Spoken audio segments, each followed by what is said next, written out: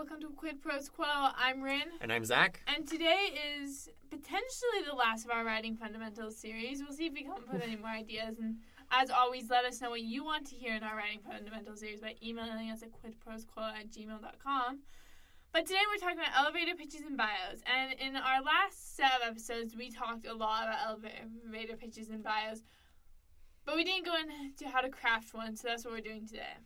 Yeah, so let's talk about what these are. So the etymology of an elevator pitch is this idea that you have walked into an elevator with somebody who is interested in you or your book, and you have until you get to the floor that you're trying to get to explain. So that's what an elevator pitch is. An author bio is a short little piece of text that describes who you are as a writer to agents, to readers, could be anybody.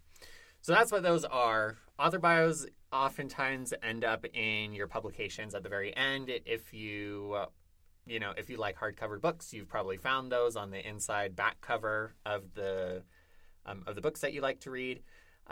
Whereas elevator pitches are helpful to draw readers in and can form the foundation of a query letter, particularly the top part of the query letter. Yes, like that first paragraph where you're like, here's my book idea and here's why it's cool. Yep.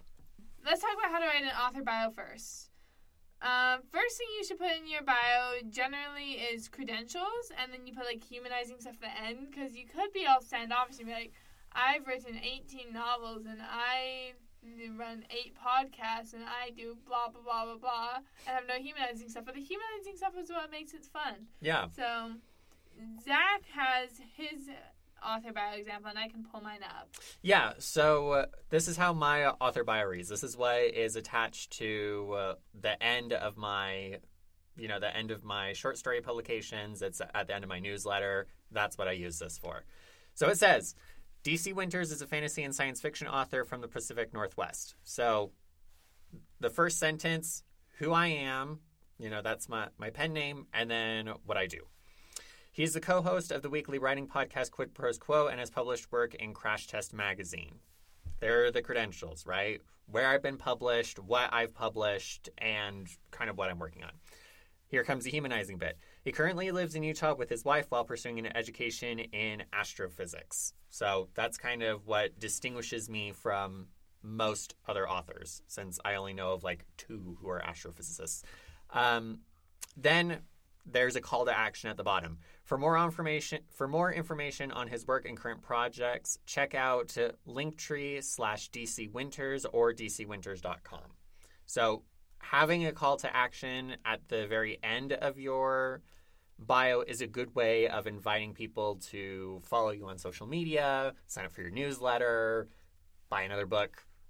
That's what a call to action is. And the call to action, I would say, is a really important part, because I didn't mention that in the breakdown of the bio before you read yours, but definitely include a call to action.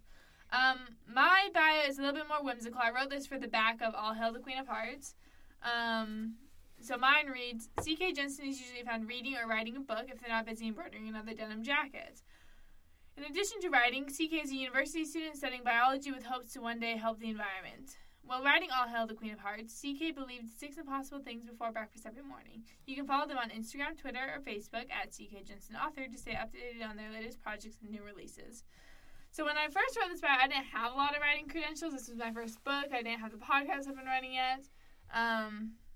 I had one short story published, but I do own the rights to the story, but I don't own the publication. I submitted to an anthology, so I don't make any money from that. So if you want to read that short story, you can check it out on my website, ckjensenauthor.com. But you see, I have the slim writing credentials I do have. I have humanizing parts, and I have a call to action at the end. Mm-hmm. Yeah, so, and again, both of our call to actions are super duper simple. It's go to this other place to follow, or go to this other place to find out more. Yeah. So that's kind of what you're looking for an author bio. Who you are, your credentials, some sort of humanizing element, and then a call to action. Yes. There you go. That's an author bio. Stick it at the end of your query letter. You're all set. Excellent. Next, we're going to talk about how to write an elevator pitch, and there's a couple strategies for doing this. First, you can use comp titles, which we've talked about on the show before. But if you're new to the show or you're new to writing, and as this is Writing Fundamentals, we expect you to be new to it. So no shame. We are so happy you're here. A comp title is a comparison title, and it's just like, here's like what would happen. Book A met Book B, or like Video Game A met Book B. Like mashup of two creative titles. Sometimes it can even be three. So Rin has an example of what this looks like from a pitch that they used for the farmer's market selling All Hail the Queen of Hearts. Do you want to go ahead and give that for us? Yeah, I would augment that real quick. It's not using comp titles. Mm-hmm. I never queried Queen of Hearts. I don't really have comp titles. I would say, if I had to think of them on the spot, I would say it's Marissa Meyer's Heartless meets... What's a good other one? I can't think of one. Comp titles are really hard. Especially relevant, or not relevant, but recent comp titles are really tricky. I would use Heartless because it's like a Queen of Hearts origin story, and that's not exactly what All Hail the Queen of Hearts is. But anyways, my pitch to the farmer's market is more like this other strategy we have in the notes, where we describe the hook of the book, and you have like the main character, the inciting incident, and the big problem. So when I'm pitching All Hail the Queen of Hearts to a potential buyer at the farmer's market, I say, this is a twisted Alice in Wonderland fairy tale where Alice is the Queen of Hearts and she's obsessed with staying young forever.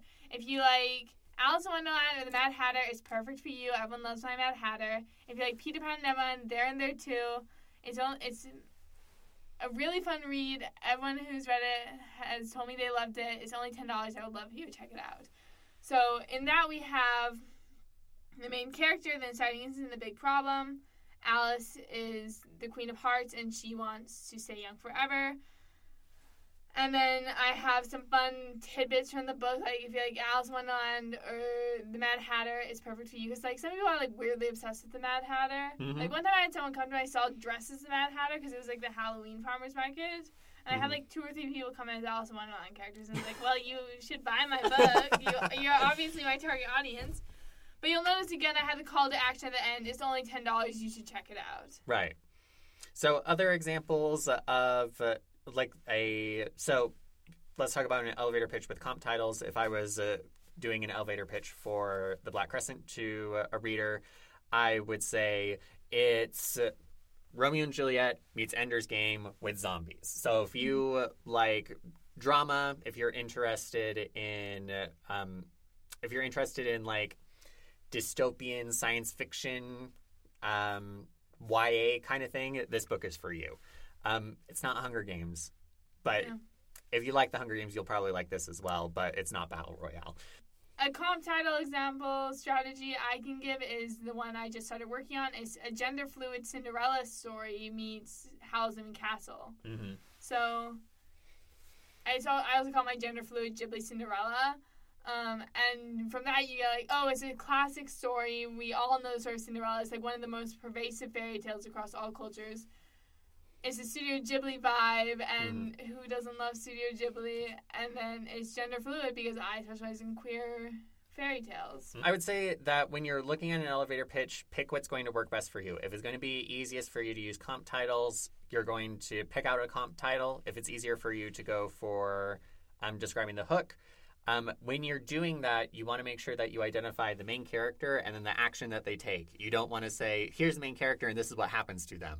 Because you want the main character to be active inside of your elevator pitch. So if I was doing a bad elevator pitch for example, for the original Star Wars movie, I would say something along the lines of, a boy in the desert finds himself wrapped up in an intergalactic rebellion against an evil empire, right? But in that pitch, Luke isn't doing anything, right? He is the object of the sentence. A better elevator pitch would say a desert farm boy leaves his home in order to become the hero of a rebellion against an intergalactic empire. So now all of a sudden Luke is active and interesting, and you want to learn more about him, and you are interested in thinking and learning more about his story. So Don't use passive voice. Active characters with wants and desires are always better. Thank you so much for tuning in to Quid Pros Quo. Quid Pros Quo is hosted by DC Winters and CK Jensen. If you like this episode, be sure to leave us a rating. And if you'd like to contact us, you can email us at quidprosquo@gmail.com. For more episodes, check us out on Spotify, Apple Podcasts, or wherever else you get your podcasts.